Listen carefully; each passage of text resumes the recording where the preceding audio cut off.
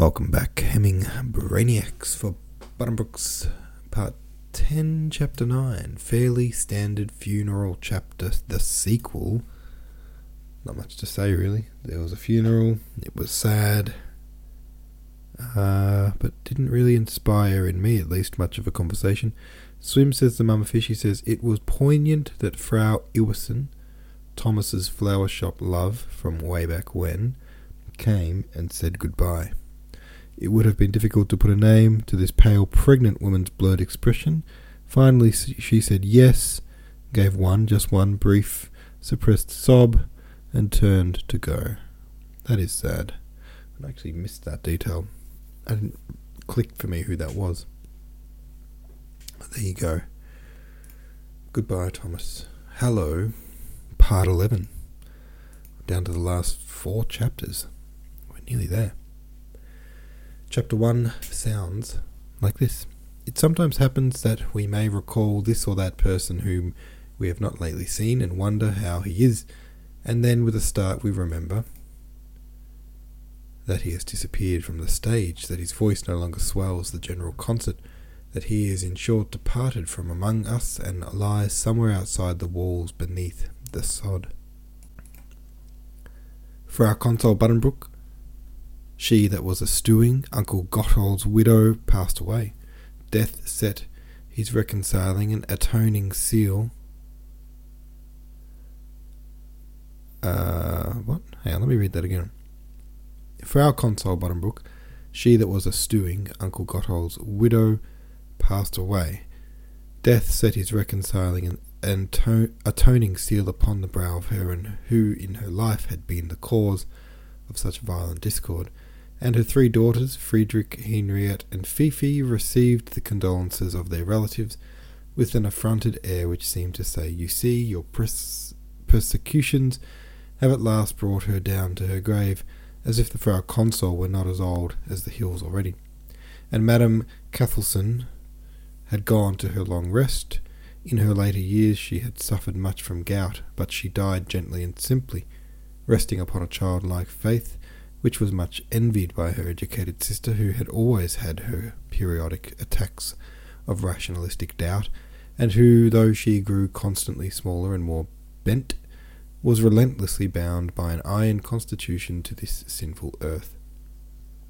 Consul Peter Dolman was called away. He had eaten up all his money, and finally fell a prey to Hunyadi Janos, leaving his daughter an income of 200 marks a year. He depended upon the respect felt in the community for the name of Dolman to ensure her being admitted into the Order of St. John.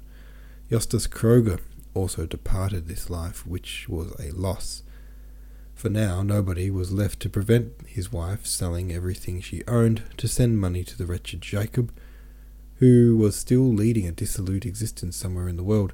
Christian Buddenbrook had likewise disappeared from the streets of his native city. He would have been sought in vain within her walls. He had moved to Hamburg less than a year after his brother's death, and there he united himself before God and men with Fraulein Aileen Povergel, a lady with whom he had long stood in a close relationship. No one could now stop him. His inheritance from his mother, indeed half the interest of which had always found its way to Hamburg, was managed by her Stefan Kistenmacher, insofar as it was not already spent in advance. Her Kistenmacher, in fact, had been appointed administrator by the terms of his deceased friend's will. But in all other respects, Christian was his own master. Directly the marriage became known, Frau Permaneder addressed to Frau Aileen Buddenbrook in Hamburg a long and extraordinarily violent letter, beginning "Madam," and declaring in carefully poisoned words that she had absolutely no intention of recognizing as a relative either the person addressed or any of her children.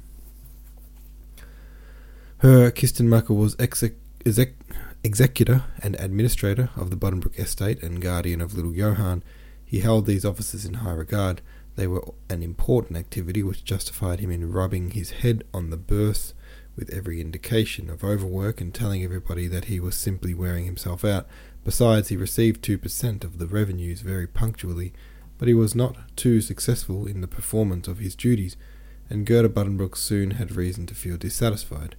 The business was to close, the firm to go into liquidation, and the estate to be settled within a year.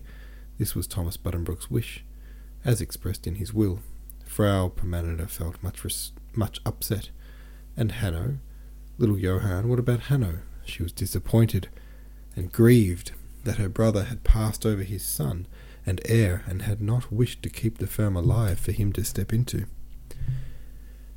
She wept for hours to think that one should dispose thus summarily of that honourable shield, that jewel cherished by 4 generations of Buddenbrooks, that the history of the firm was now to close while yet there existed a direct heir to carry it on. But she finally consoled herself by thinking that the end of the firm was not after all the end of the family, and that her nephew might as easily, in a new and different career, perform the high task allotted to him, that task being to carry on the family name and add fresh lustre to the family reputation. It could not be in vain that he possessed so much likeness to his great-grandfather.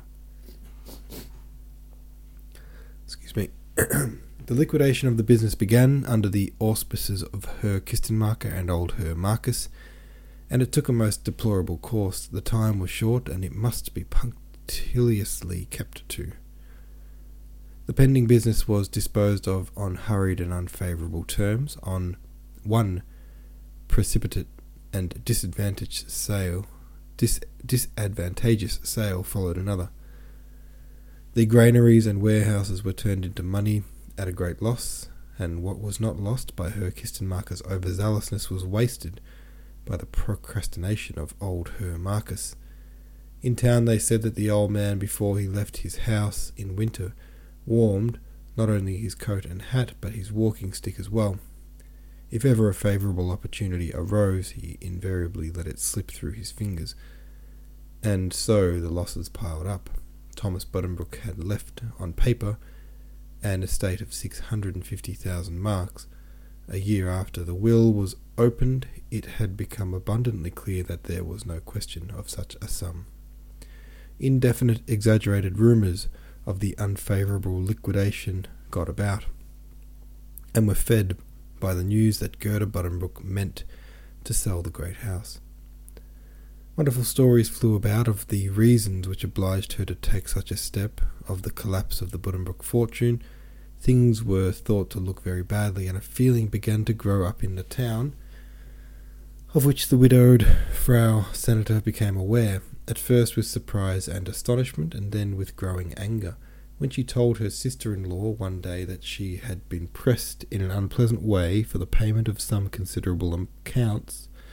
Frau Permaneder had at first been speechless, and then had burst out into frightful laughter.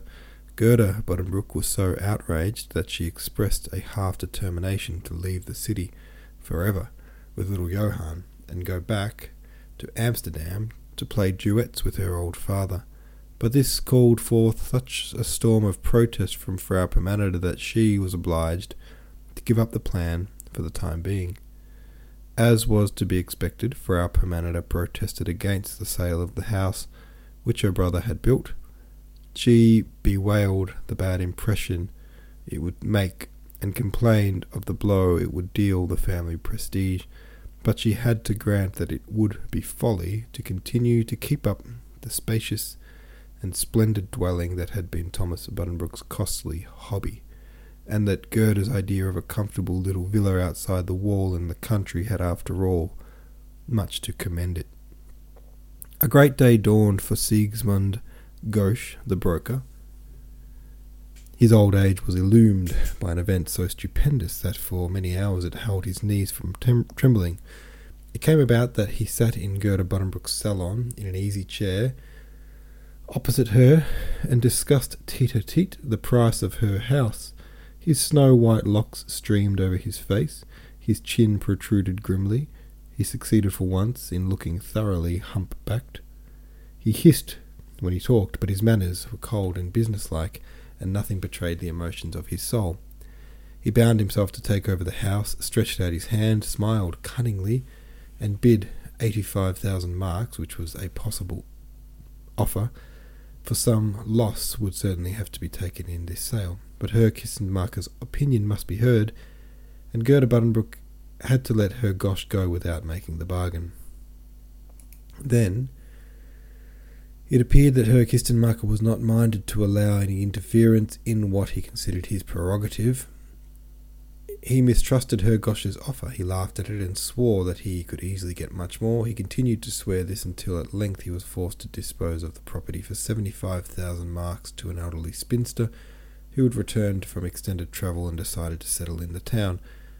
Herr Kistenmacher also arranged for the purchase of the new house, a pleasant little villa for which he paid rather too high a price, but which was about what Gerda Buddenbrook wanted. It lay outside the castle gate on a chestnut-bordered avenue, and thither, in the autumn of the year 1876, the Frau Senator moved with her son, her servants, and a part of her household goods, the remainder to Frau Permaneder's great distress being left behind to pass into the possession of the elderly gentlewoman. As if these were not changes enough, Mamselle Jungmann, after 40 years in the service of the Buddenbrook family, left it to return to her native West Prussia, to live out the evening of her life. To tell the truth, she was dismissed by the Frau Senator. This good soul had taken up with little Johann when the previous generation had outgrown her. She had cherished him fondly, read him fairy stories, and told him about the uncle who died of hiccups. But now, little Johann was no longer small. He was a lad of 15 years, to whom, despite his lack of strength, she could no longer be of much service, and with his mother her relations had not for a long time been on very comfortable footing. She had never been able to think of this lady who had entered the family so much later than herself as a proper Buddenbrook, and of late she had begun, with the freedom of an old servant, to arrogate to herself exaggerated authority. She stirred up dissension in the household by this or that encroachment. The position became untenable. There were disagreements, and though Frau Permaneder made an impassioned plea in her behalf, as for the old house and the furniture, old Ida had to go. She wept bitterly when the hour came to bid little Johann farewell. He put his arms about her and embraced her. Then, with his hands behind his back, resting his weight on one leg, while the other poised on the tips of the toes, he watched her out of sight. His face wore the same brooding, introspective look with which he had stood at his father's deathbed, and his grandmother's bier, witnessed the breaking up of the great household, and shared in so many events of the same kind, though of lesser outward significance. The departure of old Ida belonged to the same category as other events with which he was already familiar. Breakings up, closings, endings, disintegrations, he had seen them all. Such events did not disturb him. They had never disturbed him. But he would lift his head with the curling light brown hair, inflate one delicate nostril, and it was as if he cautiously sniffed the air about him, expecting to perceive that odour, that strange and yet familiar odour which at his grandmother's bier not all the scent of the flowers had been able to disguise. When Frau Permaneder visited her sister-in-law, she would draw her nephew to her and tell him of the Buddenbrook family past, and of that future for which, next to the mercy of God, they would have to thank little Johann. The more depressing the present appeared, the more she strove to depict the elegance of the life that went on in the houses of her parents and grandparents, and she would tell Hanno how his great-grandfather had driven all over the country with his carriage and 4 horses. One day she had a severe attack of cramps in the stomach because Friedrich, Henriette, and Fifi had asserted that the Hagenstroms were the creme de la creme of town society.